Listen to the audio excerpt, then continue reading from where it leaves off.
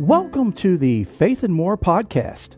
I firmly believe that the divine works through people to help us every day. These angels and saints are so very humble. Many of us don't know they exist or existed.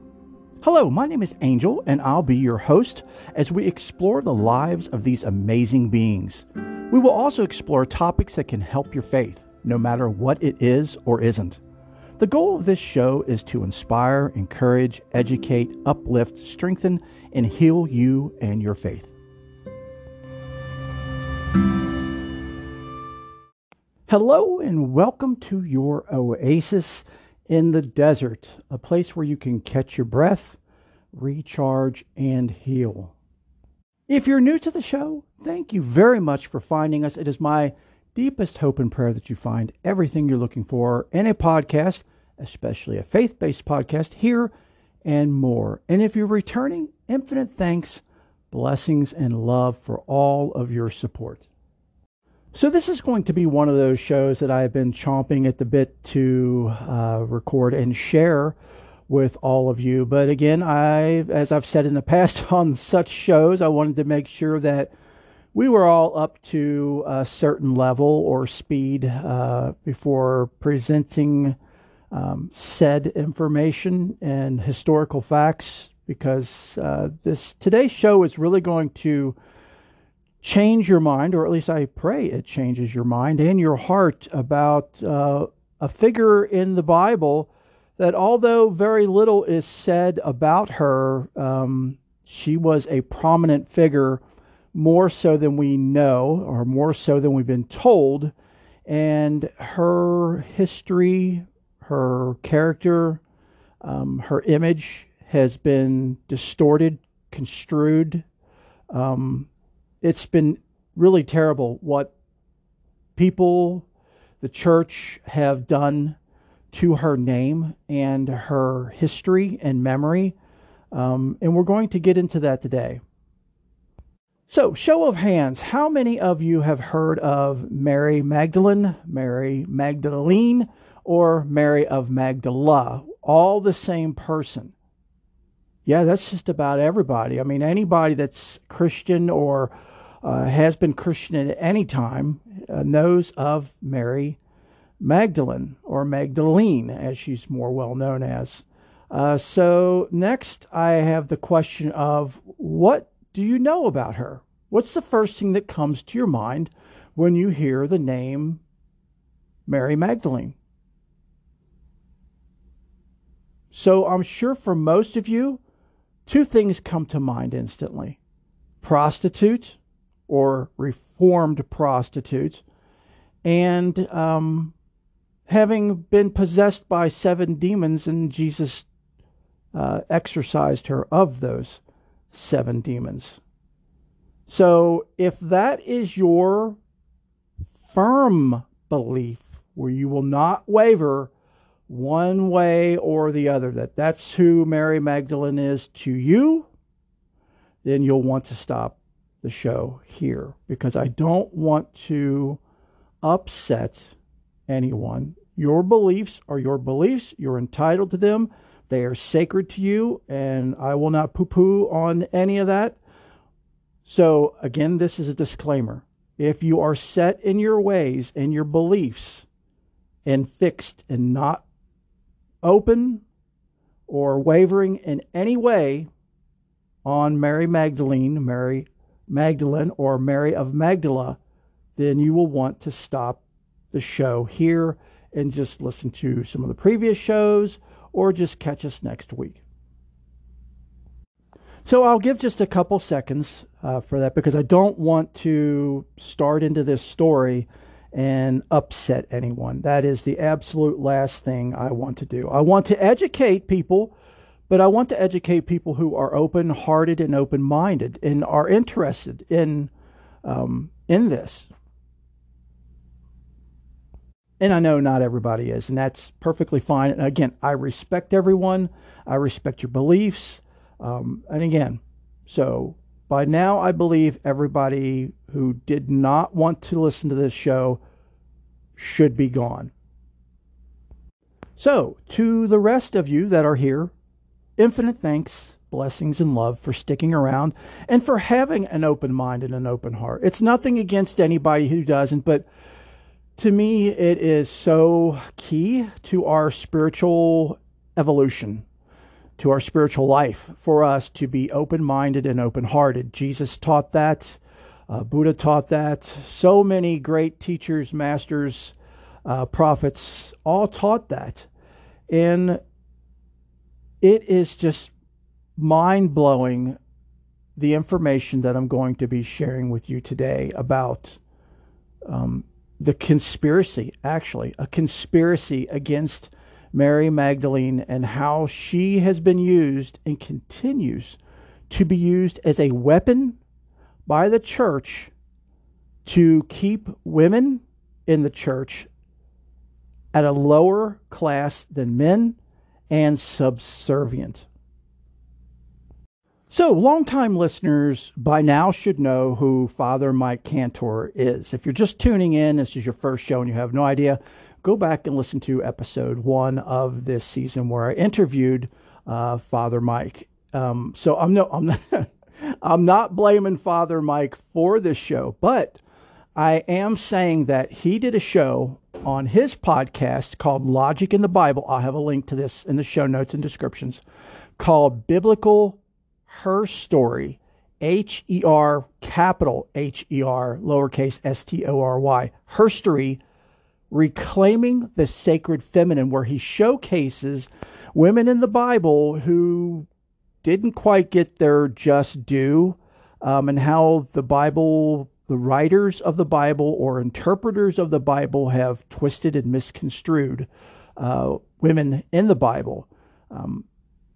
And one of those is Mary Magdalene that he mentions. So he got my mental, question mark, light bulb going, and got me heading in that direction to figure out and find out and put on my detective hat and try to find out exactly what, or as close as to what we can find out as to who was historically Mary Magdalene. And of course, since this was over 2,000 something years ago, this is quite difficult to piece together, wouldn't you think? Well, really not, because there is a lot of information on someone who was not mentioned that often in the Bible. So the article that I'm going to be sharing with you today was written by James Carroll on June 2006. And James Carroll is with the Smithsonian Institute. And this was published in the Smithsonian Institute magazine back in June of 2006. So those of you who live here in the States know that the Smithsonian Institute is probably one of the most credible historical resources in the United States, if not the world. I mean, they pride themselves on the accuracy of the information and history they have and that they share. And this article is no different. It is ironclad. But again, if you're not open, then you're going to poo-poo all this away, no matter what the history and the evidence points to. So before we begin, I would like everybody to put your detective hats on. If you look under your seat where you're at, if you're driving, don't do that. It's in the back seat. I'll hand it to you. There should be a detective hat underneath your chair or in the back seat. I'm handing that to you right now here. Put on your detective hats, because what we're going to do now is we are now detectives. We are no longer spiritual seekers, people on the spiritual path, mystics, soon-to-be mystics, wannabe mystics, saints, angels. We are shedding all of those labels and just putting on one label, and that is detective. So that's what we are doing in this show today, is we are detectives, and we're going to find out, we're going to solve this mystery of who really was and is Mary Magdalene. Okay, so let's begin. The whole history of Western civilization is epitomized in the cult of Mary Magdalene. For many centuries, the most obsessively revered of saints, this woman became the embodiment of Christian devotion, which was defined as repentance, yet she was only elusively identified in Scripture and has thus served as a scrim onto which a succession of fantasies has been projected. In one age after another, her image was reinvented, from prostitute to sibyl to mystic to celibate nun to passive helpmeet to feminist icon to matriarch of divinity's secret dynasty. How the past is remembered, how sexual desire is domesticated, how men and women negotiate their separate impulses, how power inevitably seeks sanctification, how tradition becomes authoritative, how revolutions are co-opted, how fallibility is reckoned with, and how sweet devotion can be made to serve violent domination. All these cultural questions help shape the story of the woman who befriended Jesus of Nazareth. Who was she? From the New Testament, one can conclude that Mary of Magdala, her hometown, a village on the shore of the Sea of Galilee, was a leading figure among those attracted to Jesus. When the men in that company abandoned him at the hour of mortal danger, Mary of Magdala was one of the women who stayed with him, even to the crucifixion. She was present at the tomb, the first person to see whom Jesus appeared after his resurrection, and the first to preach the good news of that miracle. These are among the few specific assertions made about Mary Magdalene in the Gospels. From other texts of the early Christian era, it seems that her status as an apostle in the years after Jesus' death rivaled even that of Peter. This prominence derived from the intimacy of her relationship with Jesus, which according to some accounts had a physical aspect that included kissing. Beginning with the threads of these few statements in the earliest Christian records, dating to the 1st through 3rd centuries, an elaborate tapestry was woven, leading to a portrait of Saint Mary Magdalene, in which the most sensual note that she was a repentant prostitute is almost certainly untrue. On that false note hangs the dual use to which her legend has been put ever since, discrediting sexuality in general and disempowering women in particular. So, jinkies, there's our first clue, detectives. What did it say that historically, back in the day, Mary rivaled Peter? And those of you who are Roman Catholic or know anything about Roman Catholicism and also Eastern Orthodoxy, he's one of their icons as well, and founders is Peter was the person who founded the church. Peter is the one in charge of the church. Peter is the one in charge, period. He is the be-all to end-all. His word is gospel regardless of what anybody says. So that's our first clue as to why Mary Magdalene is being treated over the centuries as she is. So we'll write that clue down in our handy-dandy notebook and continue on. Confusions attached to Mary Magdalene's character were compounded across time as her image was conscripted into one power struggle after another and twisted accordingly in conflicts that defined the Christian church over attitudes towards the material world, focused on sexuality, the authority of an all-male clergy, the coming of celibacy, the branding of theological diversity as heresy, the sublimations of courtly love, the unleashing of chivalrous, maybe I should edit that. No, we'll just keep it. Chivalrous violence, the marketing of sainthood, whether in the time of Constantine, the Counter-Reformation, the Romantic era, or the Industrial Age, through all of these reinventions of Mary Magdalene played their role. Her recent reemergence in a novel and film as the secret wife of Jesus and the mother of his fate-burdened daughter shows that the conscripting and twisting are still going on. And that is a reference to the Da Vinci Code, because back in 2006, that is when the book and the movie were coming out. But in truth, the confusion starts with the Gospels themselves. In the Gospels, several women come into the story of Jesus with great energy, including erotic energy. There are several Marys, not least, of course, Mary, the mother of Jesus. But there is Mary of Bethany, sister of Martha and Lazarus. There is Mary, the mother of James and Joseph, and Mary, the wife of Clopas. Equally important, there are 3 unnamed women who are expressly identified as sexual sinners: the woman with a bad name who wipes Jesus' feet with ointment as a signal of repentance, a Samaritan woman whom Jesus meets at a well, and an adulteress whom Pharisees haul before Jesus to see if he will condemn her. The first thing to do in unraveling the tapestry of Mary Magdalene is to tease out the threads that properly belong to these other women.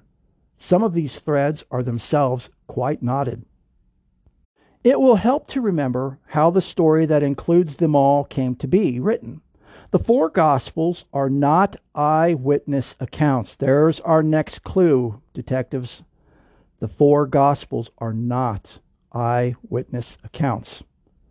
They were written 35 to 65 years after Jesus' death, a gelling of separate oral traditions that had taken form in dispersed Christian communities. Jesus died in about the year AD 30. The Gospels of Mark, Matthew, and Luke date to about 65 to 85 AD and have sources and themes in common. The Gospel of John was composed around 90 to 95 AD and is distinct. So when we read about Mary Magdalene in each of the Gospels, as when we read about Jesus, what we are getting is not history, but memory. Memory shaped by time, by shades of emphasis, and by efforts to make distinctive theological points. Clue number 3. And already, even in that early period, as is evident, when the varied accounts are measured against each other, the memory is blurred. Meaning that you should be able to, if this was eyewitness accounts, again, seeing this as detectives. I know a lot of you have watched enough mystery shows and whodunits to know what a good detective does when they're investigating.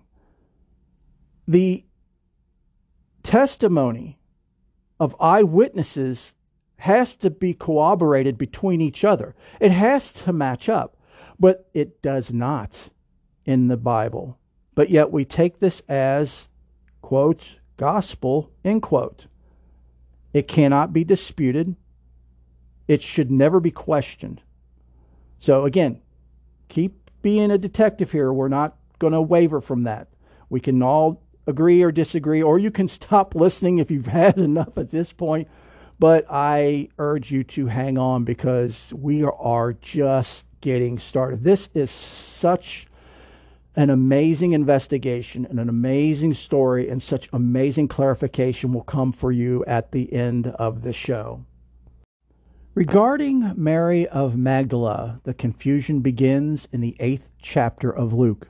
It says, "Now after this, Jesus made his way through towns and villages, preaching and proclaiming the good news of the kingdom of God. With him went the 12, as well as certain women who had been cured of evil spirits and ailments. Mary, surnamed the Magdalene, from whom 7 demons had gone out. Joanna, the wife of Herod's steward Chuza, Susanna, and several others who provided for them out of their own resources." 2 things of note are implied in this passage, which we'll say 2 clues. First, these women quote, provided for, end quote, Jesus and the 12, which suggests that the women were well-to-do, respectable figures. It is possible this was an attribution to Jesus' time of a role prosperous women played some years later. Second, they all had been cured of something, including Mary Magdalene. The 7 demons, as applied to her, indicates an ailment, not necessarily possession, of a certain severity. Soon enough, as the blurring work of memory continued, and then as the written gospel was read by Gentiles unfamiliar with such coded language, which the whole Bible is coded language, those demons would be taken as a sign of moral infirmity. So if I may interject just a little bit, yeah, I know, when can I interject just a little bit? From my seminary class on mysticism and mystics, Mary Magdalene was mentioned in that. And it was mentioned that Mary was from a well-to-do family and that she was wealthy and she was helping fund Jesus and the 12 and all of that was going on. She was doing everything she could to help financially fund Jesus. Plus, she was a follower and disciple of Jesus. And that seminary course taught me that what was referred to as 7 demons being taken out of Mary was code for the 7 deadly sins.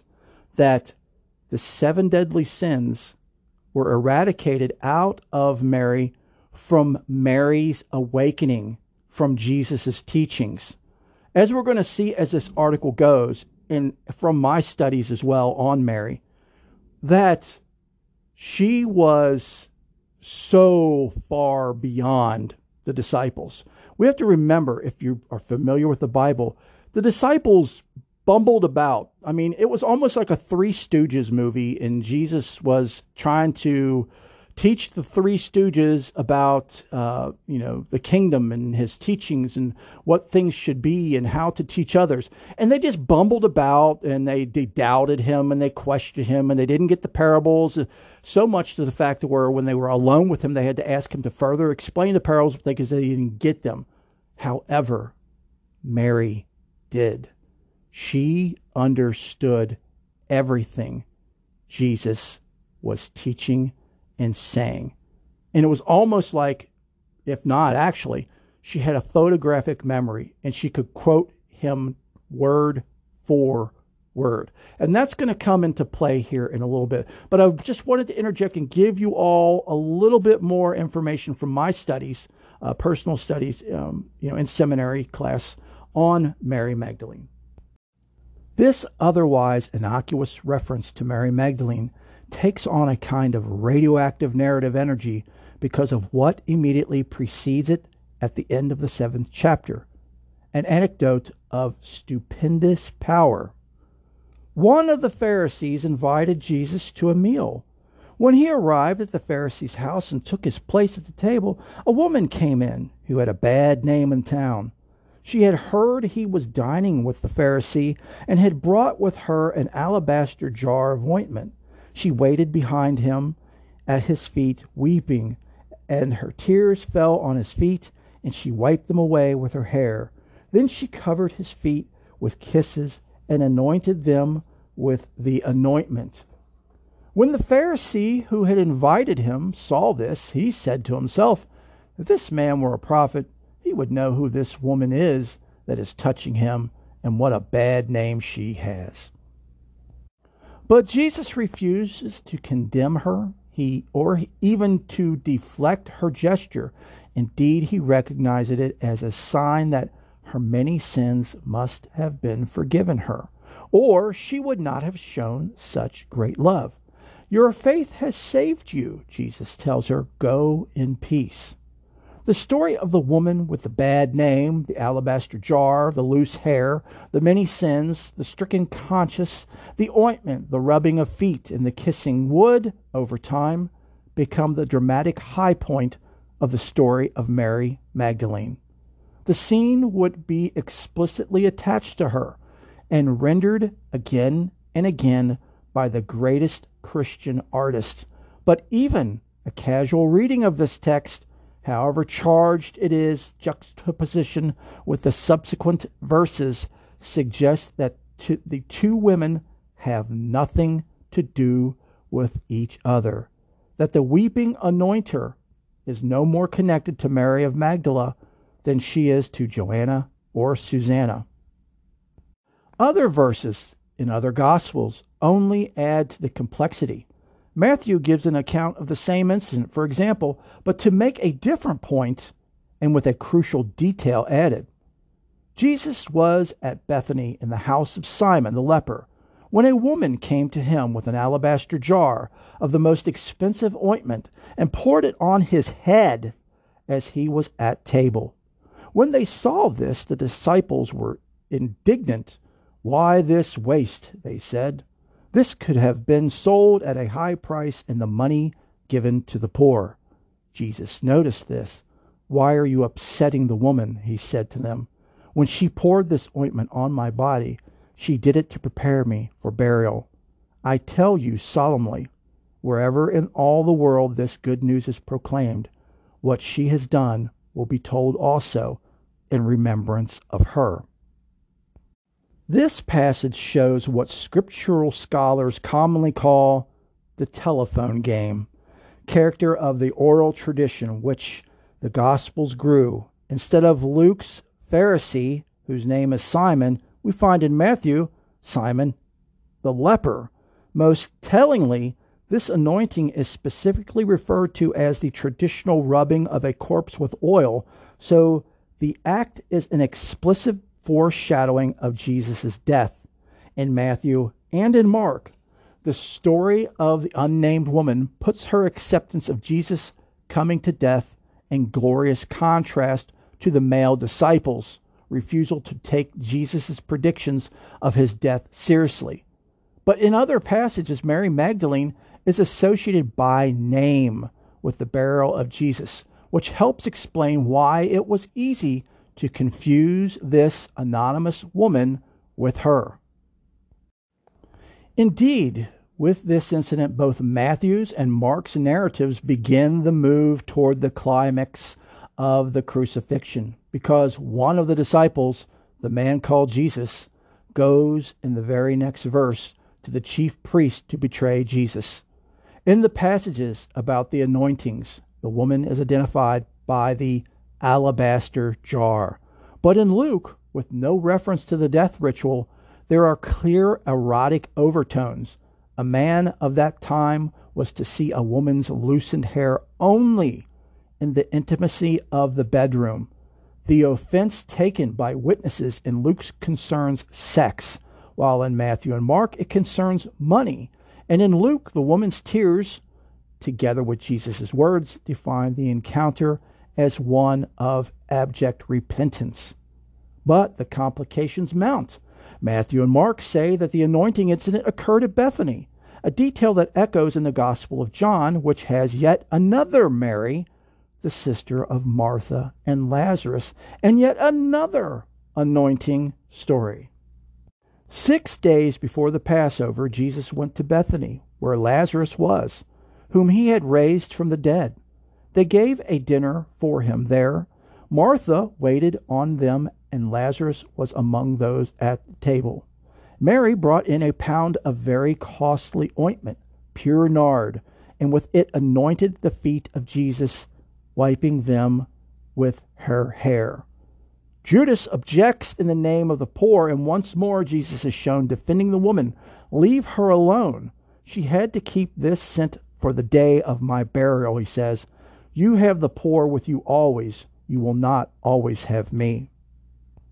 As before, the anointing foreshadows the crucifixion. There is also resentment at the waste of a luxury good. So death and money define the content of the encounter. But the loose hair implies the erotic as well.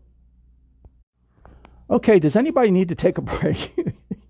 If you do, you could pause the show here, because isn't your head spinning by now? I mean, have you ever sat down and compared Gospels as to what each disciple or apostle, however you want to label them, said. Look at the inconsistencies. There's a huge difference between anointing someone's feet and pouring it over their head. There's also huge inconsistencies with where this took place, with whom it took place, who was Jesus having dinner with. I mean, we're given so many different versions of this story, but the church tells you this is rule, this is gospel, you are to believe. Believe what? Which one am I supposed to believe? Which one are we supposed to believe? You know, as detectives, where's the evidence to prove which one is which one is correct? Is any of them correct? Because again, we have to remember the Bible is written in puzzle language. It's a puzzle. It's a Rubik's Cube. You can't take it, and we've talked about this before, you can't take it for just word for word. There's so much hidden in the wording of it. I mean, it's just crazy. So, if you're all ready, we will continue. The death of Jesus on Golgotha, where Mary Magdalene is expressly identified as one of the women who refused to leave him, leads to what is by far the most important affirmation about her. All four Gospels and another early Christian text, the Gospel of Peter, explicitly name her as present at the tomb. And in John, she is the first witness to the resurrection of Jesus. This, not repentance, not sexual renunciation, is her greatest claim. Unlike the men who scattered and ran, who lost faith, who betrayed Jesus, the women stayed. Even while Christian memory glorifies this act of loyalty, its historically context may have been less noble. The men in Jesus' company were far more likely to have been arrested than the women, and chief among them was Mary Magdalene. The Gospel of John puts the story poignantly. It was very early on the first day of the week, and still dark, when Mary of Magdala came to the tomb. She saw that the stone had been moved away from the tomb and came running to Simon Peter and the other disciple, the one Jesus loved. They have taken the Lord out of the tomb, she said, and we don't know where they have put him. According to the Gospel of John, Peter and the others rushed to the tomb to see for themselves, then disperse again. Meanwhile, Mary stayed outside near the tomb weeping. Then, still weeping, she stopped to look inside and saw two angels in white sitting where the body of Jesus had been, one at the head, the other at the feet. The angels said, "Woman, why are you weeping?" "They have taken my Lord away," she replied, "and I don't know where they have put him." As she said this, she turned around and saw Jesus standing there. Though she did not recognize him, Jesus said, "Woman, why are you weeping? Who are you looking for?" Supposing him to be the gardener, she said, "Sir, if you have taken him away, tell me where you have put him, and I will go and remove him." Jesus said, "Mary." She knew him then and said to him in Hebrew, "Rabboni," which means master. Jesus said to her, "Do not cling to me, because I have not yet ascended to my Father and your Father, to my God and your God." So Mary of Magdala went and told the disciples that she had seen the Lord and that he had said these things to her. As the story of Jesus was told and told again in those first decades, narrative adjustments in event and character were inevitable, and confusion of one with the other was a mark of the way the Gospels were handed on. Most Christians were illiterate. They received their traditions through a complex work of memory and interpretation, not history. That led only eventually to text. Once the sacred texts were authoritatively set, the exegetes who interpreted them could make careful distinctions, keeping the roster of women separate. But common preachers were less careful. The telling of the anecdotes was essential to them, and so alterations were certain to occur.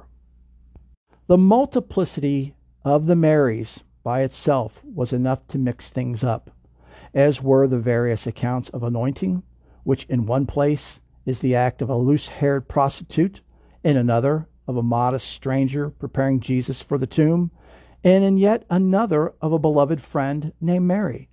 Women who weep, albeit in a range of circumstances, emerged as a motif. As with every narrative, erotic details loomed large, especially because Jesus' attitude towards women with sexual histories was one of the things that set him apart from other teachers of the time. Not only was Jesus remembered as treating women with respect as equals in his circle, not only did he refuse to reduce them to their sexuality, Jesus was expressively portrayed as a man who loved women and whom women loved. The climax of that theme takes place in the garden of the tomb with that one word of address, Mary. It was enough to make her recognize him, and her response is clear from what he says then, "Do not cling to me." Whatever it was before, bodily expression between Jesus and Mary of Magdala must be different now. Out of these disparate threads, the various female figures, the anointment, the hair, the weeping, the unparalleled intimacy at the tomb, a new character was created for Mary Magdalene.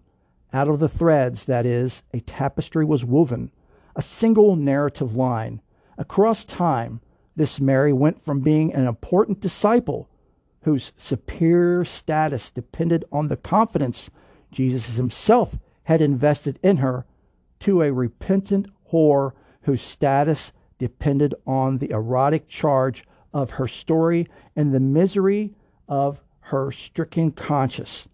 In part, this development arose out of a natural impulse to see the fragments of Scripture whole, to make a disjointed narrative adhere, with separate choices and consequences being tied to each other in one drama. It is as if Aristotle's principle of unity, given in Poetics, was imposed after the fact on the foundational text of Christianity. Thus, for example, out of discrete episodes in the gospel narratives, some readers would even create a far more unified, more satisfying legend according to which Mary of Magdala was the unnamed woman being married at the wedding feast of Cana, where Jesus famously turned water into wine. Her spouse in this telling was John, whom Jesus immediately recruited to be one of the 12. When John went off from Cana with the Lord, leaving his new wife behind, she collapsed in a fit of loneliness and jealousy and began to sell herself to other men.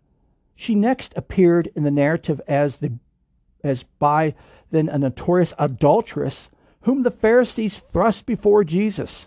When Jesus refused to condemn her, she saw the error of her ways. Consequently, she went and got her precious ointment and spread it on his feet, weeping in sorrow. From then on, she followed him in chastity and devotion, her love forever unconsummated. Do not cling to me, and more intense for being so.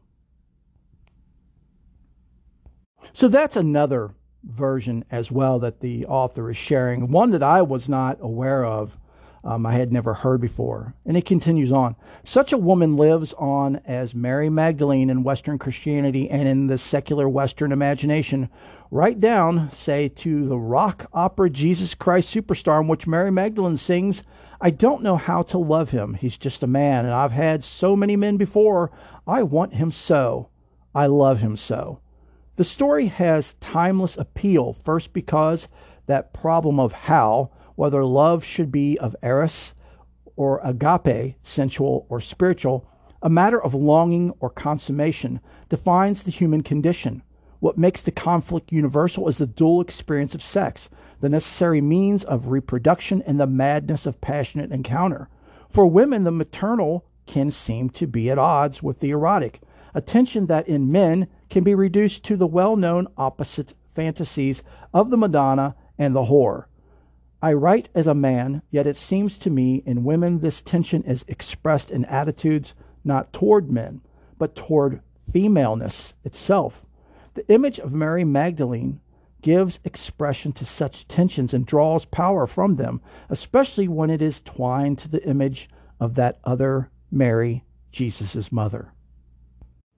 Christians may worship the Blessed Virgin, but it is Magdalene with whom they identify. What makes her compelling is that she is not merely the whore in contrast to the Madonna, who is the mother of Jesus, but that she combines both figures in herself. Pure by virtue of her repentance, she nevertheless remains a woman with a past.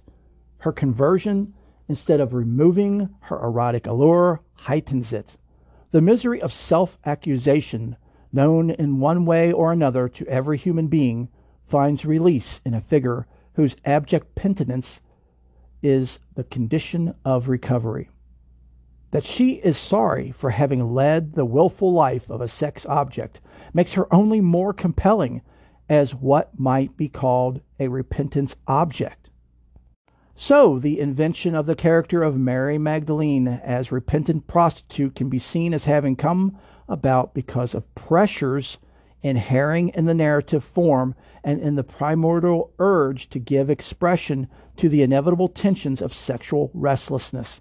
But neither of these was the main factor in the conversion of Mary Magdalene's image, from one that challenged men's misogynist assumptions to one that confirmed them. The main factor is that transformation was, in fact, the manipulation of her image by those very men. The mutation took a long time to accomplish, fully the first 600 years of the Christian era. Again, it helps to have a chronology in mind, with a focus on the place of women in the Jesus movement. Phase 1 is the time of Jesus himself, and there is every reason to believe that, according to his teaching and in his circle, women were uniquely empowered and fully equal. In Phase 2, when the norms and assumptions of the Jesus community were being written down, the equality of women is reflected in the letters of St. Paul in 50 to 60 AD, who names women as full partners, his partners, in the Christian movement. And in the gospel accounts that give evidence of Jesus' own attitudes and highlight women whose courage and fidelity stand in marked contrast to the men's cowardice. But by Phase 3, after the Gospels are written, but before the New Testament is defined as such, Jesus' rejection of the prevailing male dominance was being eroded in the Christian community. The Gospels themselves, written in those several decades after Jesus, can be read to suggest this erosion because of their emphasis on the authority of the 12, who are all males. The all-male composition of the 12 is expressly used by the Vatican today to exclude women from ordination. But in the books of the New Testament, the argument among Christians over the place of women in the community is implicit. It becomes quite explicit in other sacred texts of that early period. Not surprisingly, perhaps, the figure who most embodies the imaginative and theological conflict over the place of women in the church, as it had begun to call itself, is Mary Magdalene. Here it is useful to recall not only how the New Testament texts were composed, but also how they were selected as a sacred literature. Now there's another clue, everyone. The New Testament texts were selected. It wasn't just this is the New Testament, these are the books that we're following. It was purposely chosen by men. The popular assumption is that the Epistle of Paul and James and the four Gospels, together with Acts of the Apostles and the book of Revelation, were pretty much what the early Christian community had by way of foundational writings. These texts, believed to be inspired by the Holy Spirit, are regarded as having somehow been conveyed by God to the church and joined to the previously inspired and selected books of the Old Testament to form the Bible. But the holy books of Christianity, like the holy books of Judaism, for that matter, were established by a process far more complicated and human than that. The explosive spread of the good news of Jesus around the Mediterranean world meant that distinct Christian communities were springing up all over the place. There was a lively diversity of belief and practice, which was reflected in the oral traditions and later texts those communities drew on. In other words, there were many other texts that could have been included in the canon or list, but weren't. It was not until the 4th century that the list of canonized books we now know as the New Testament was established. Did you guys catch that? Not until the 4th century after Jesus. That's when the New Testament that we know was first established. This amounted to be a milestone on the road towards the church's definition of itself, precisely in opposition to Judaism. At the same time, and more subtly, the church was on the way toward understanding itself in opposition to women.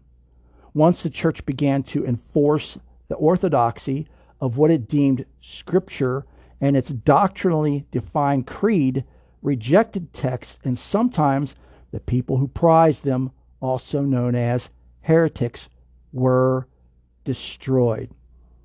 The first thing that comes to my mind with that statement there are the Cathars. I don't know if you've all heard of the Cathars before, but that was a religious group, a Christian religious group, Catholic religious group in the south of France. And some say it was founded by Mary Magdalene, that after she went on her way to teach, which she did. She was the apostle to the apostles, so she was the head. And again, we'll talk about that more here a little bit later on, but it is said that she went to the south of France and she began teaching there, and that's where she lived the rest of her days.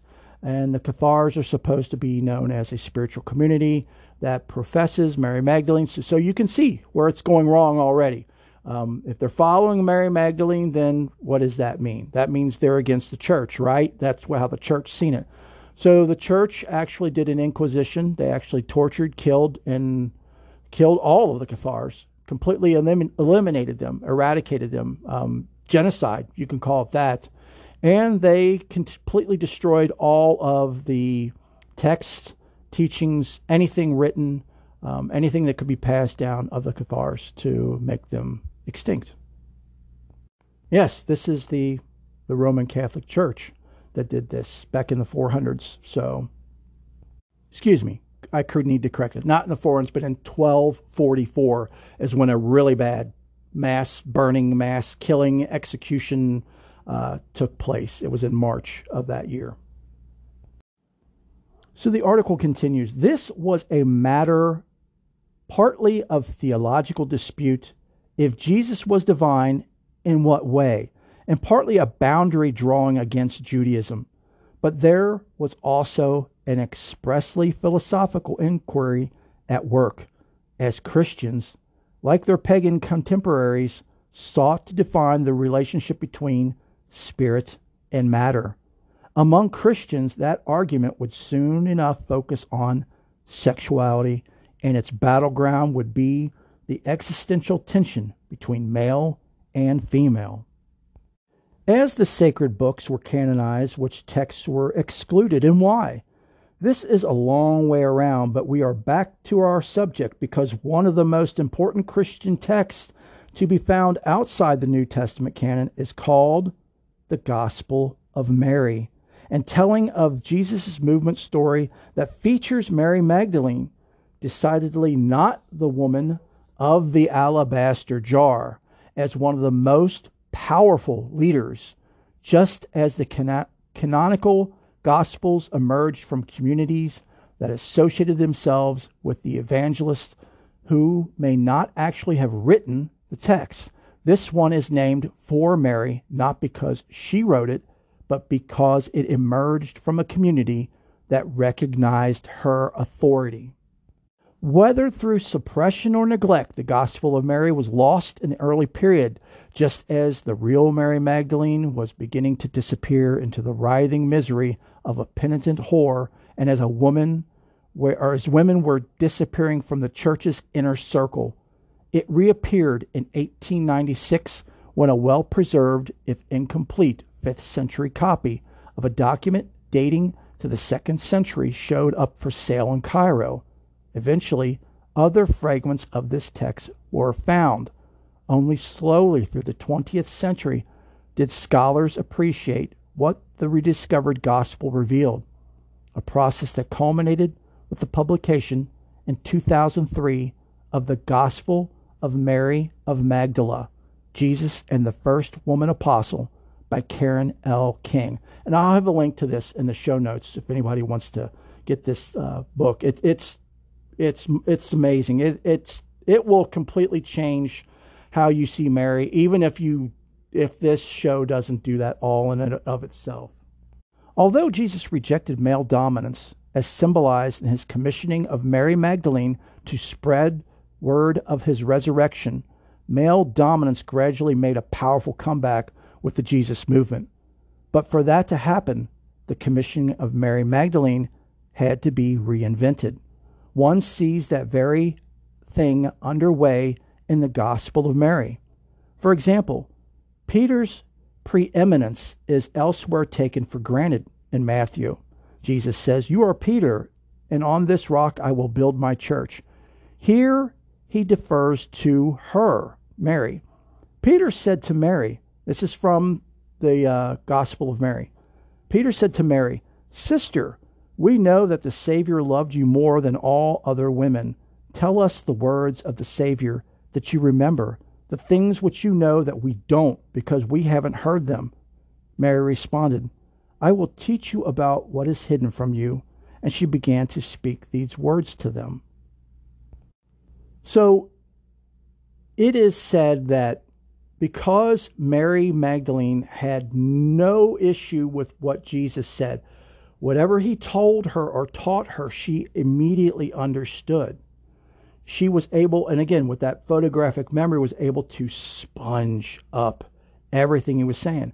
And because he didn't have to keep explaining himself, he would often talk to Mary in private and share teachings with her that he knew the other guys couldn't understand. I almost said goofs, sorry. The other disciples, apostles wouldn't have understood unless he spent 15, 20, 30 years explaining what they were. I mean, we have to remember, the original disciples and apostles, we can't condemn them for this, and we shouldn't judge them, but they were fishermen. They were just everyday blokes. They didn't have education.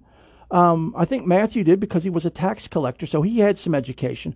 But for the most part, they didn't. They didn't have education. They were illiterate for the most part. And the only thing they knew was where from the town they were at and how to fish. They knew how to do that. They were experts at that. Or were they? Because at the time they couldn't catch fish. But we won't get into that. You see where I'm pointing with this.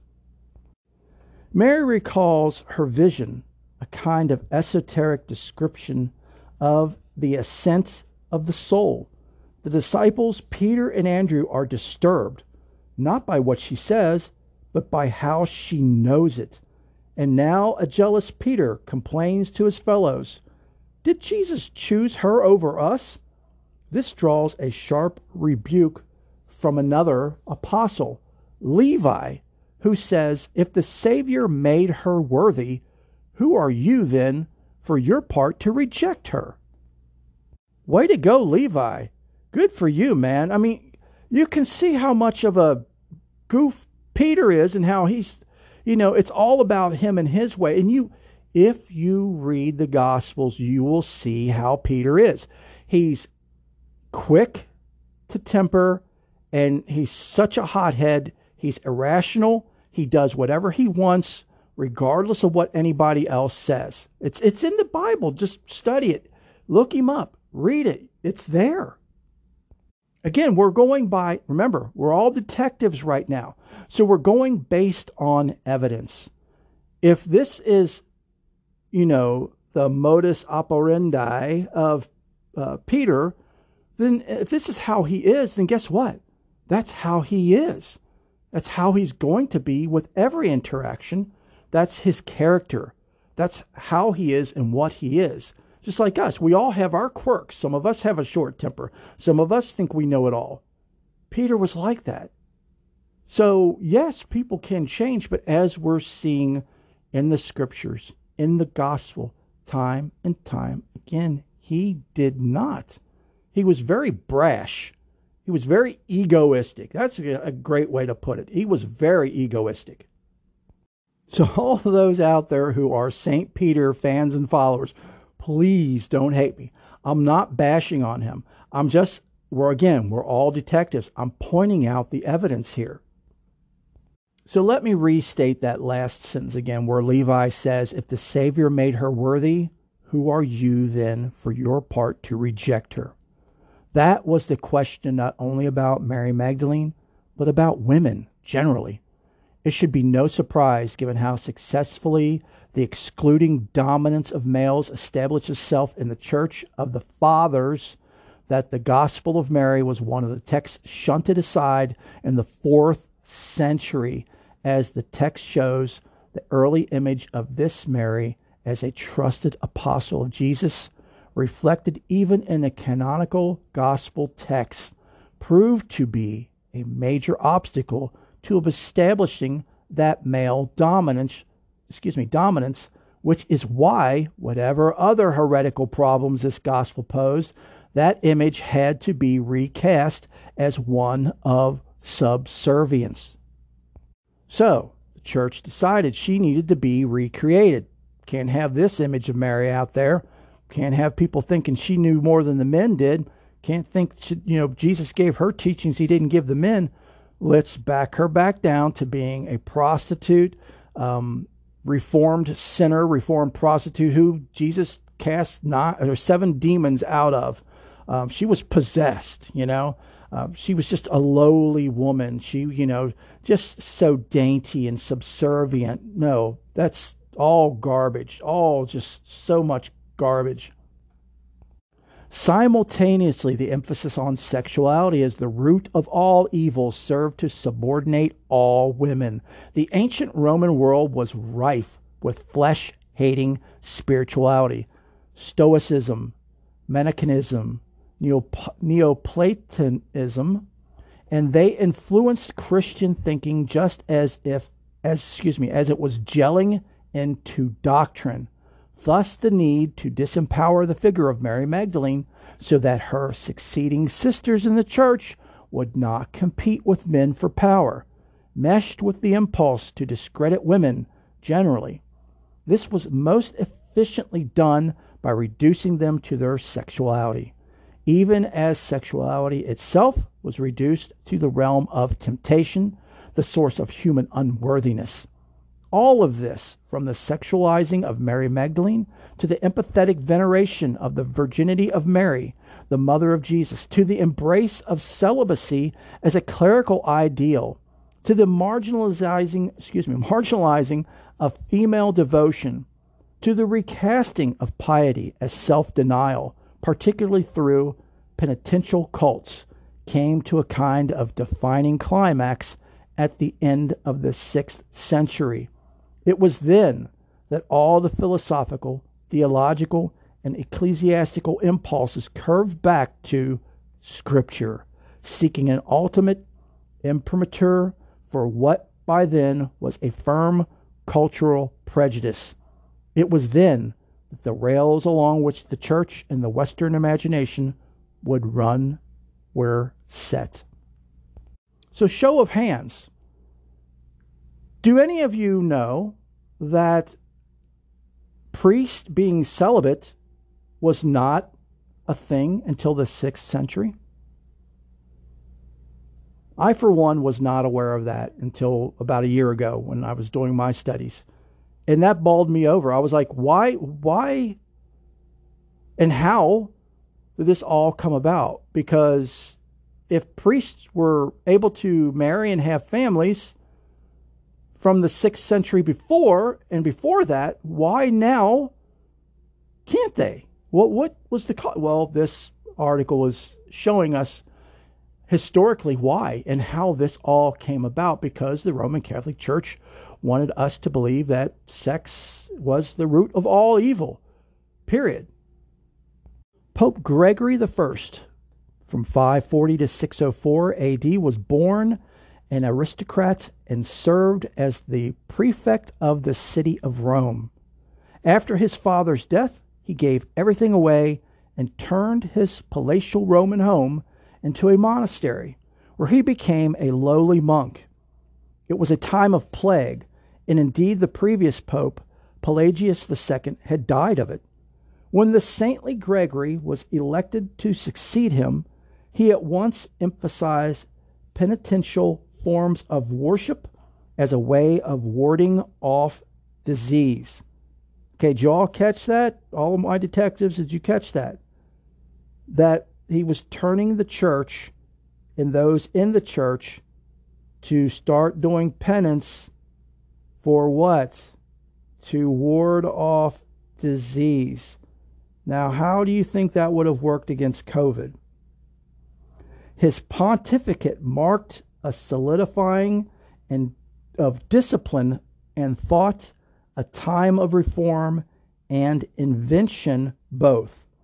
It all occurred against the backdrop of the plague, a doom-laden circumstance in which the abjectly repentant Mary Magdalene, warding off the spiritual plague of damnation, could come into her own. With Gregory's help, she did. Known as Gregory the Great, he remains one of the most influential figures ever to serve as Pope. And in a famous series of sermons on Mary Magdalene, given in Rome in about the year 591, he put the seal on what, until then, had been a common but unsanctioned reading of her story. With that, Mary's conflicted image was, in the words of Susan Haskins, author of Mary Magdalene, Myth and Metaphor, finally settled for nearly 1,400 years. It all went back to those gospel texts cutting through the exegetes' careful distinctions, the various Marys, the sinful women, that had made a bold combining of the figures difficult to sustain. Gregory, standing on his own authority, offered his decoding of the relevant gospel texts. He established the context within which their meaning was measured from there on.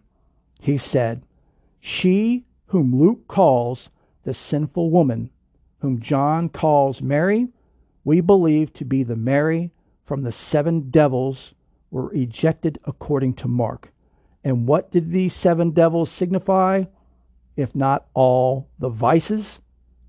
There it was, the woman of the alabaster jar, named by the Pope himself as Mary of Magdala. He defined her. Yeah, I know. Isn't this... Are you all getting all riled up like I am?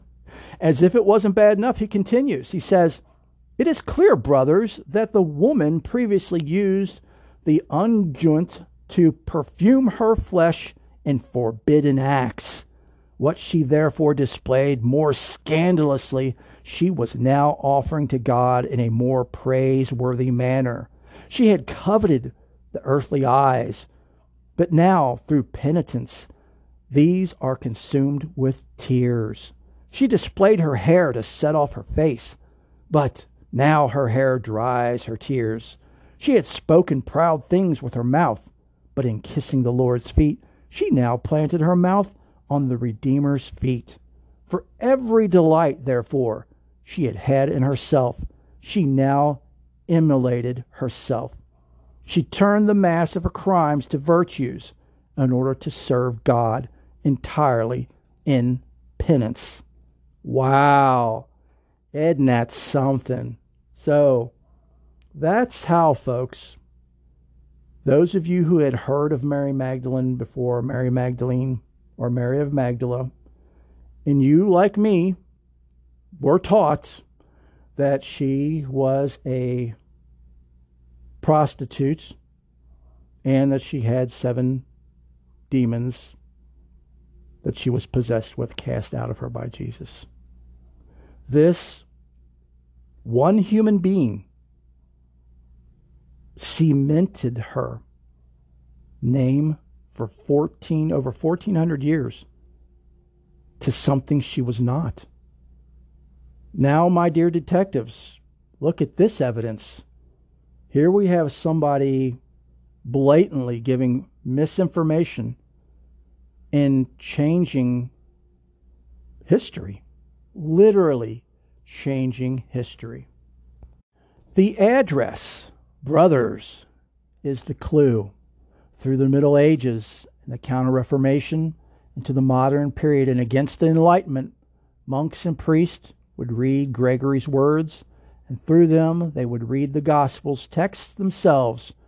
Chivalrous knights, nuns establishing houses for unwed mothers, courtly lovers, desperate sinners, frustrated celibates, and an endless succession of preachers would treat Gregory's reading as literally the gospel truth.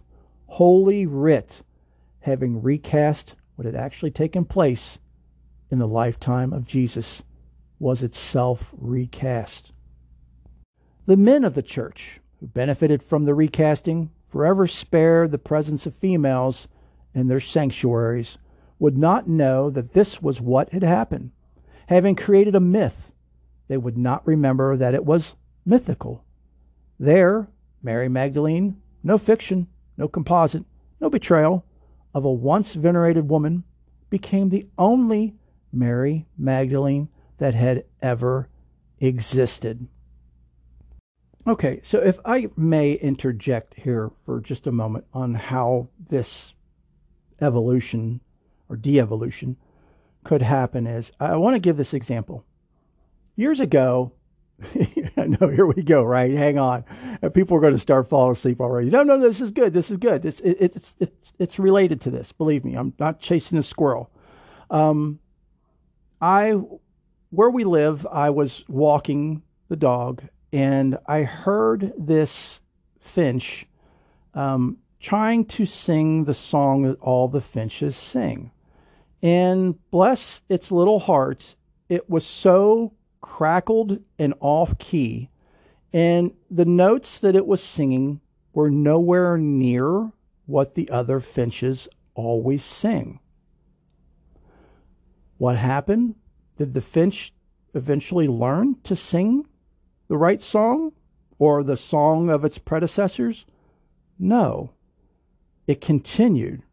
And what happened? Generations of finches in my area now sing the off-key tune that little finch started.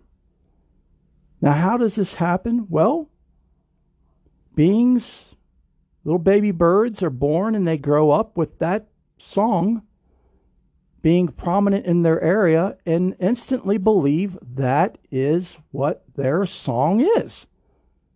And that's what this Pope did. He changed Mary Magdalene into what he thought she was. I mean, honestly, I believe that he believed it. But it changed everyone. So generations coming after that, as the article says, myth no longer was myth. Myth became fact. We see that a lot in our world right now with upcoming generations of people changing things and changing morals and, what we always were taught was the right thing to do growing up now isn't the right thing to do anymore. Speaking out for what we believe to be unjust can get you canceled in today's world. And that's being fed to generations coming up. So guess what? This is how the world's going to evolve, is this whole cancel culture, unless something changes and it can be reversed or eradicated, is going to become a norm, and it's going to become a way of life and taught to children, which it already is. That's so tragic. But anyway, I wanted to share that with you all as kind of seeing how, one person has such an immense effect on everything. And that points to you as well, detectives, spiritual people. You affect everything. Never underestimate the power of you and your influence on others and what you can do for others. I know, now I'm chasing a squirrel. All right, okay. I admit that. But I'll wrap it up. But again, I just want to emphasize that. Just like this Pope used his power to make that change, you can use your power to make positive spiritual changes by helping others, by being like Christ, by being like Buddha, being like Hecate, being like Diana, being like whoever you follow, being like them, walking like them, living like them. Remember, folks, our spiritual way is not just something we do, it's what we are. Okay, I'll get back now. I'll stop chasing the squirrel that I love so much.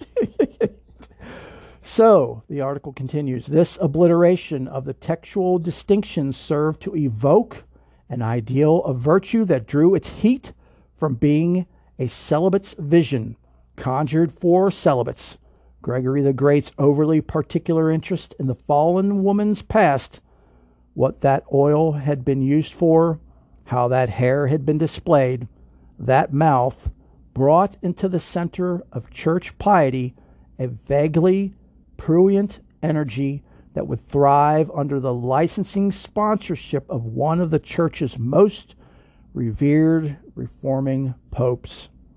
Eventually, Magdalene, as a denuded object of Renaissance and Baroque painterly preoccupation, became a figure of nothing less than holy pornography, guaranteeing the ever lustful harlot, if lustful now for the ecstasy of holiness, a permanent place in the Catholic imagination.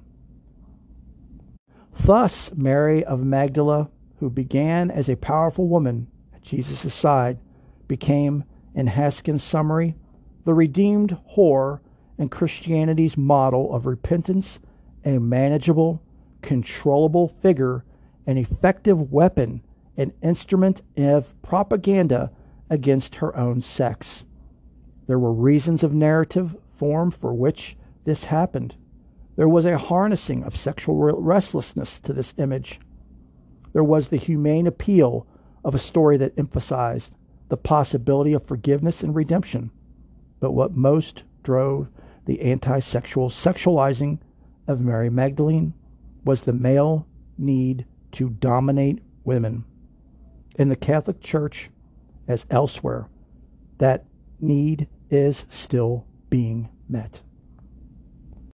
So one last thing, that was the article. One last thing I would like to add is the church kind of, sort of, has tried to redeem itself by making Mary Magdala, or Mary Magdalene, of Mary of Magdala, a saint. They made her a saint in 1969. That was 53 years ago. I know that because that's when I was born. I don't need a calculator for that. 53 years ago, just 53 years ago, they made the main disciple, apostle of Jesus, a saint. Wow, wasn't that nice? And then they added a little comment, a little blurb, a little statement saying, or a little tweet, that not naming Pope Gregory, but they said that information, in going back now in 1969 and revisiting the Gospels and the Scriptures, it's inconclusive as to if the woman with the alabaster jar was Mary Magdalene. So they still put her as that, but not put her as that. And celibacy continues within the church.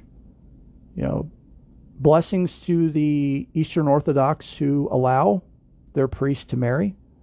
Infinite blessings to the Anglican Church that allows their priests to marry. And not only their priests, but they allow women to be priests in the Anglican Church. Bravo to them. This needs to change. Reform needs to happen in the church.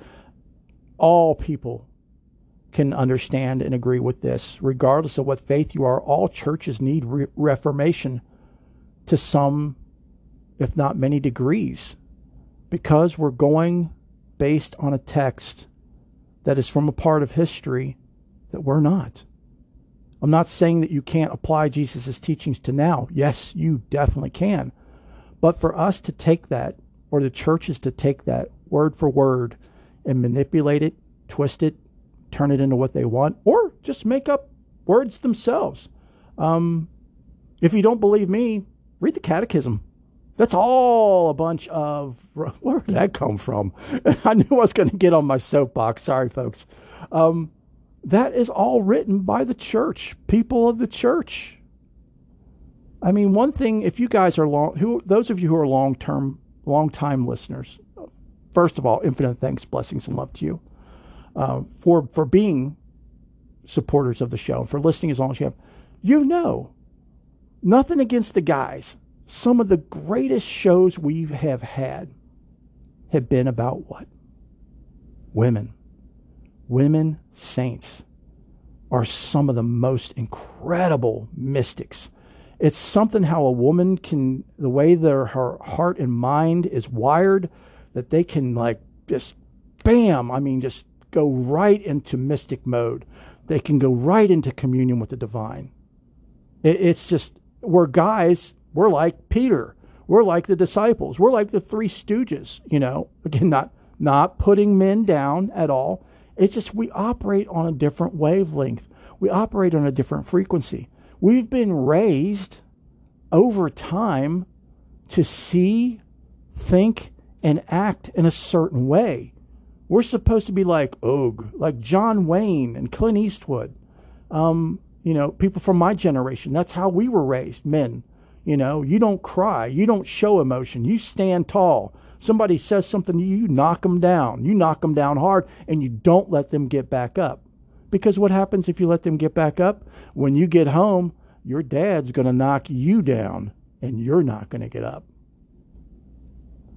That all has to change. We all have to see that the male-female energy is in all of us.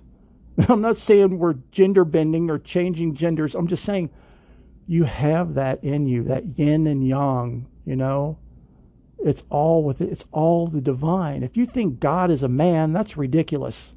God is not in gender. God is not male. God is not female. The divine is not male. The divine is not female. And it's just something that we've got to get through our heads and understand and start changing. And a change begins with us. We change ourselves. From that, we change our world. We share that with everybody we come in contact with. I'm not saying you impose your beliefs on anybody. Au contraire. You show by your actions.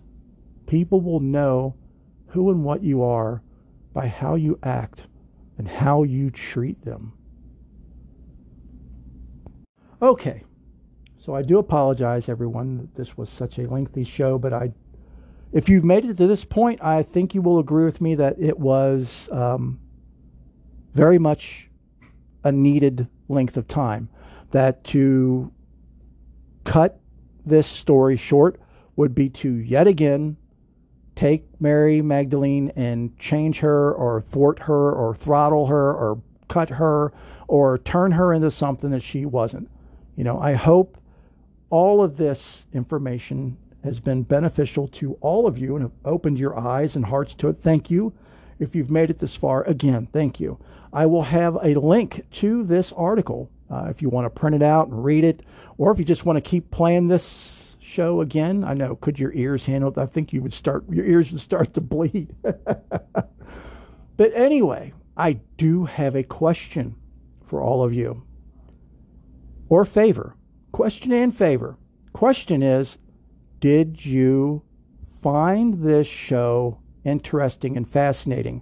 And what I mean by that is, did you find it interesting and fascinating enough to continue on another show that has even more information on someone else in the Bible? Now, that one you're going to need to think about, and please let me know. But you're saying, I know, I hear it. You're saying, I can't answer that question until I know who it's about. It's about Jesus. And it's nothing heretical. At least I don't see it as heretical. And it's nothing blasphemous. If anything, it's just amazing. It's truly amazing. It's a story about Jesus that most of you have never heard.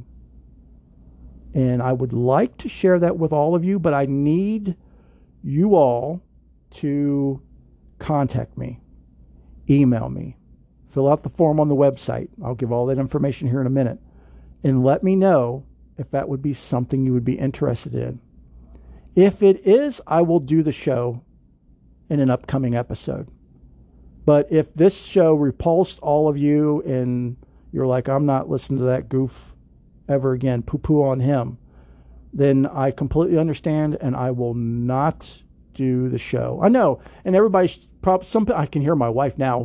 Who cares what other people think? What is the divine telling you to do? What feeling are you getting from the divine? Well, the divine is telling me to do this show. But I have the utmost respect and courtesy and love for each and every one of you. So although the divine is making me feel that it wants this show to be done, I want to first poll you guys and see what you think and feel. If you really liked this show, or even liked it a little bit, or you found it fascinating, we'll say that, then the show on Jesus is just really gonna wow. It's definitely that. It's a wow. It will be a wow show. So let me know, and I'll have that information here in just a moment if you're not already aware of the information on how to contact me. Prayer updates and requests for this week are as follows. Infinite thanks, blessings, and love to everyone who was praying for and is praying for Haven. Her procedure, her angiogram went very well, better than we could have expected. She does have mild to moderate blockage and calcification, but nothing to the extent that the CT scans showed. The CT scan showed that her main artery, her widowmaker artery, was 80 to 90% blocked, and that's not the case. So we are beyond grateful and beyond blessed, and infinite thanks and blessings and love to all of you who are praying for Haven. We so much appreciate it. Mike S. is still in need of prayers. He's the one we've been talking about for quite a while now with the racing heart. He was being monitored every 6 months, so please keep Mike S. in your prayers.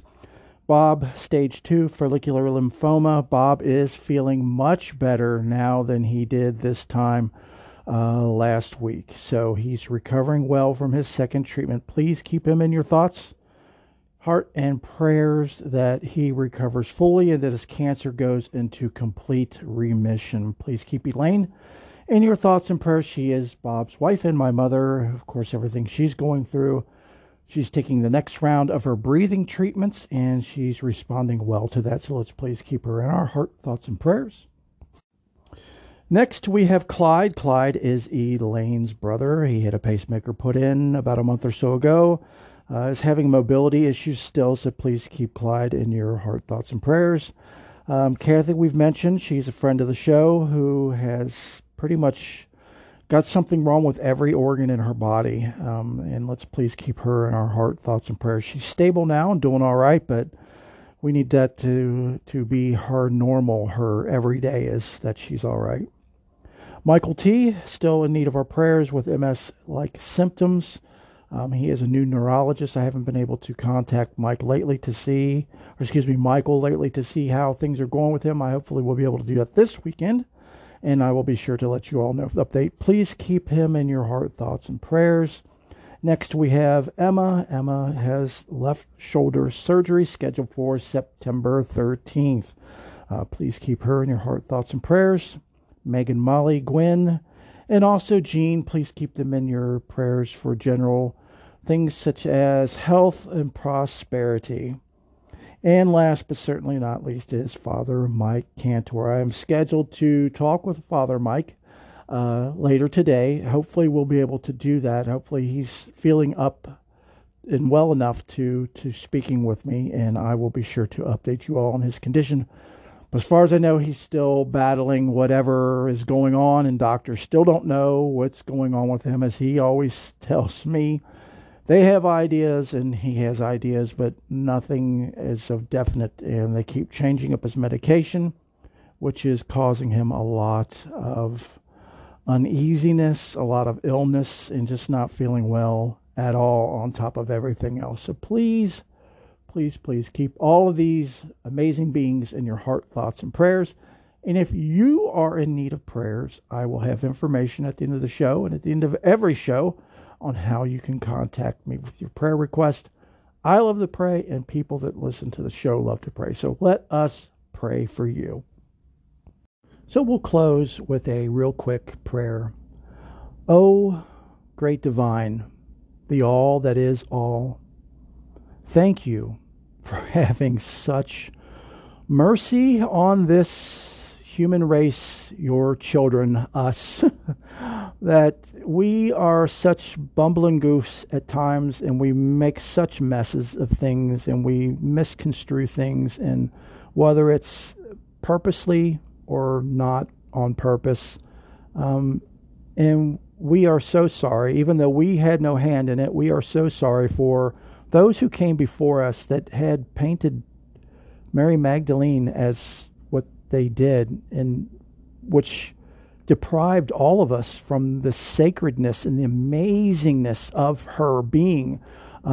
Yes, it's great that the church made her a saint, but we could have always had her closer in our hearts and in our minds if we would have known the truth. And thank you, the all that is, for shining a light on that truth, at least to some of us. And I so pray with that your will be done, that this truth continues to spread, and that women are finally allowed to be equals in the church and take a place as priests or priestesses, or however they want to be labeled, whether that be in any religion, all religions. Please, please allow that to happen. And please, all that is, thank you for being there for all of us. There are so many of us that are suffering. The world is suffering. We ask that you send your angels and saints to help us turn things around. Help us realize where we're going wrong so we can correct that. Help our leaders to realize where they're so wrong and help change them, please. Thank you. Amen. So before we go, I do have one quick reminder. I know, like I'm quick with anything. I'm such a windbag. But no, seriously, I guess I was being serious. I don't know. Is the pet show that's going to be coming up. It's going to be our season finale show for this year. If you're new to the show, this is the first time you've heard this. If you are a long-time listener, you've heard me talk about this for quite some time now. So if you're one of those people that's waiting to the last minute, you're almost there. I mean, I know we're at what episode here, but it's fast approaching, and I need a little time to be able to record this episode. And I've received a few people with entries, but I haven't received stories. I've just received like, hey, mention Fufulu Pup Pup. And it's like, okay, but what about Fufulu Pup Pup? You know, what was Fufulu Pup Pup to you? You know, what, you know, give me the story of said Fufulu Pup Pup, you know, because that's what the show is going to be all about, is sharing the live and stories of these amazing fur babies or furless babies or whatever these pets, or as we say, children or babies are to us on this episode. So, I mean, I could just say, hey, you know, so-and-so said, hey, mention Fufulu Pup Pup. Okay, I just mentioned Fufulu Pup Pup, but then you're all scratching your head like me saying, what about it? What about Fufulu?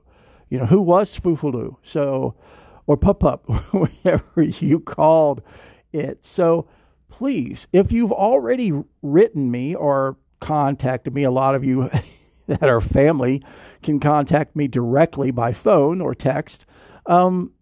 Please write me back. Text me again with the story, email me with the story. And if you're waiting to the last minute, time's ticking.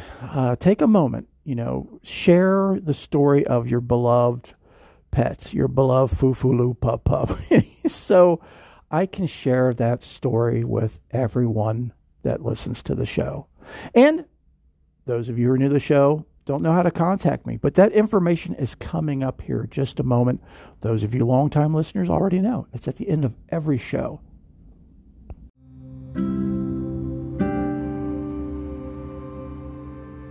I so hope and pray that you have enjoyed the show and that you found everything that you've been searching for in a podcast, especially a faith-based podcast, and more here with us. Don't be a stranger. Come around anytime, all the time. We now have an Amazon.com wish list for the show for anyone who would like to make an offering. A link can always be found in the show notes and show description. Now, I know some people like to do that helps them feel as, they're contributing and doing something. And this is the best way, because some people have asked me about setting up a Patreon, and I'm completely against that. I don't want to accept any kind of money for anything I'm doing here. Jesus didn't do it. Buddha didn't do it. I didn't do it before when I taught Buddhism and Eastern philosophy for 4 years. But I will accept books. So I do have a list on that wish list for the show that you can, if you feel compelled to and you have the means, please don't take from your grocery money or your bill money or from just life money. If you have it and you want to make an offering, then go to the wish list and do so. I would be beyond grateful and appreciative. And by purchasing books and sending them to me, what you're doing is you're helping me educate myself so I can then pass that education on to all of you. And that also sparks and creates and inspires more and more shows. So it's a gift that keeps giving, that's never ending. I'm always open to questions and suggestions. As I always say, it's always like crickets in my mailbox. I don't hear much from anybody, but unless it's family, and there's nothing wrong with that. But I know there are so many of you all over the world that are listening, and I completely understand and I respect your privacy, and I respect that you're quiet. But I do want you all to know that I'm here for you all the time. And again, speaking of suggestions, I know there are so many amazing angels and saints, past and present, in your community, in your country. Could even be you, that the world doesn't know about, but by gosh, we should know about. Could be some that have come and gone that are fading from memories and hearts. And we tend to, shine the light on a lot of those here in the show. And that's kind of one of the goals of this show, is to make sure these beings stay alive, because they are such amazing, truly amazing. It's tragic for anyone really, to be, their memory to be lost, their life to be lost. And we don't want that. So again, please feel free to contact me, share these people with me, even if it's you. Please get with me, share with me, so I can share with the world. Remember, you don't have to be alone on your spiritual journey. Again, I'm always here for all of you. I'm always available to help guide, offer advice. You can always email me directly or contact me through the website. My services are ever growing and expanding as the Spirit takes me and as you all need. And the cost of these services, or all services I provide, is absolutely zero. Absolutely free. I'm here for you guys. Next is prayers. You guys always hear me say this, and you always will. I love to pray, and so do listeners of the show. So please let us pray for you. So all of these services, how do you make it happen? By contacting me. And how can you do that? There's two ways you can do that. First, you can email me directly at faithandmorepodcast, all one word, faithandmorepodcast@gmail.com. And the second way is through the website. There's a contact button on the website where you can email me, or you can fill out the prayer request form at the bottom of the web page. You can also use that form for also asking for help, for guidance, for suggestions, for advice. Use that as well. It's a catch-all form. Use it as you need it. So in order to find the website, you go to Faith and More Podcast. Again, all one word, faithandmorepodcast.wixsite, wixsite.com/my-site, SITE. And there's always links to my contact information, email, and the website in all of our show notes and show descriptions. So, until next week, have a blessed week and know that each and every one of you is in my heart and prayers. Bless you.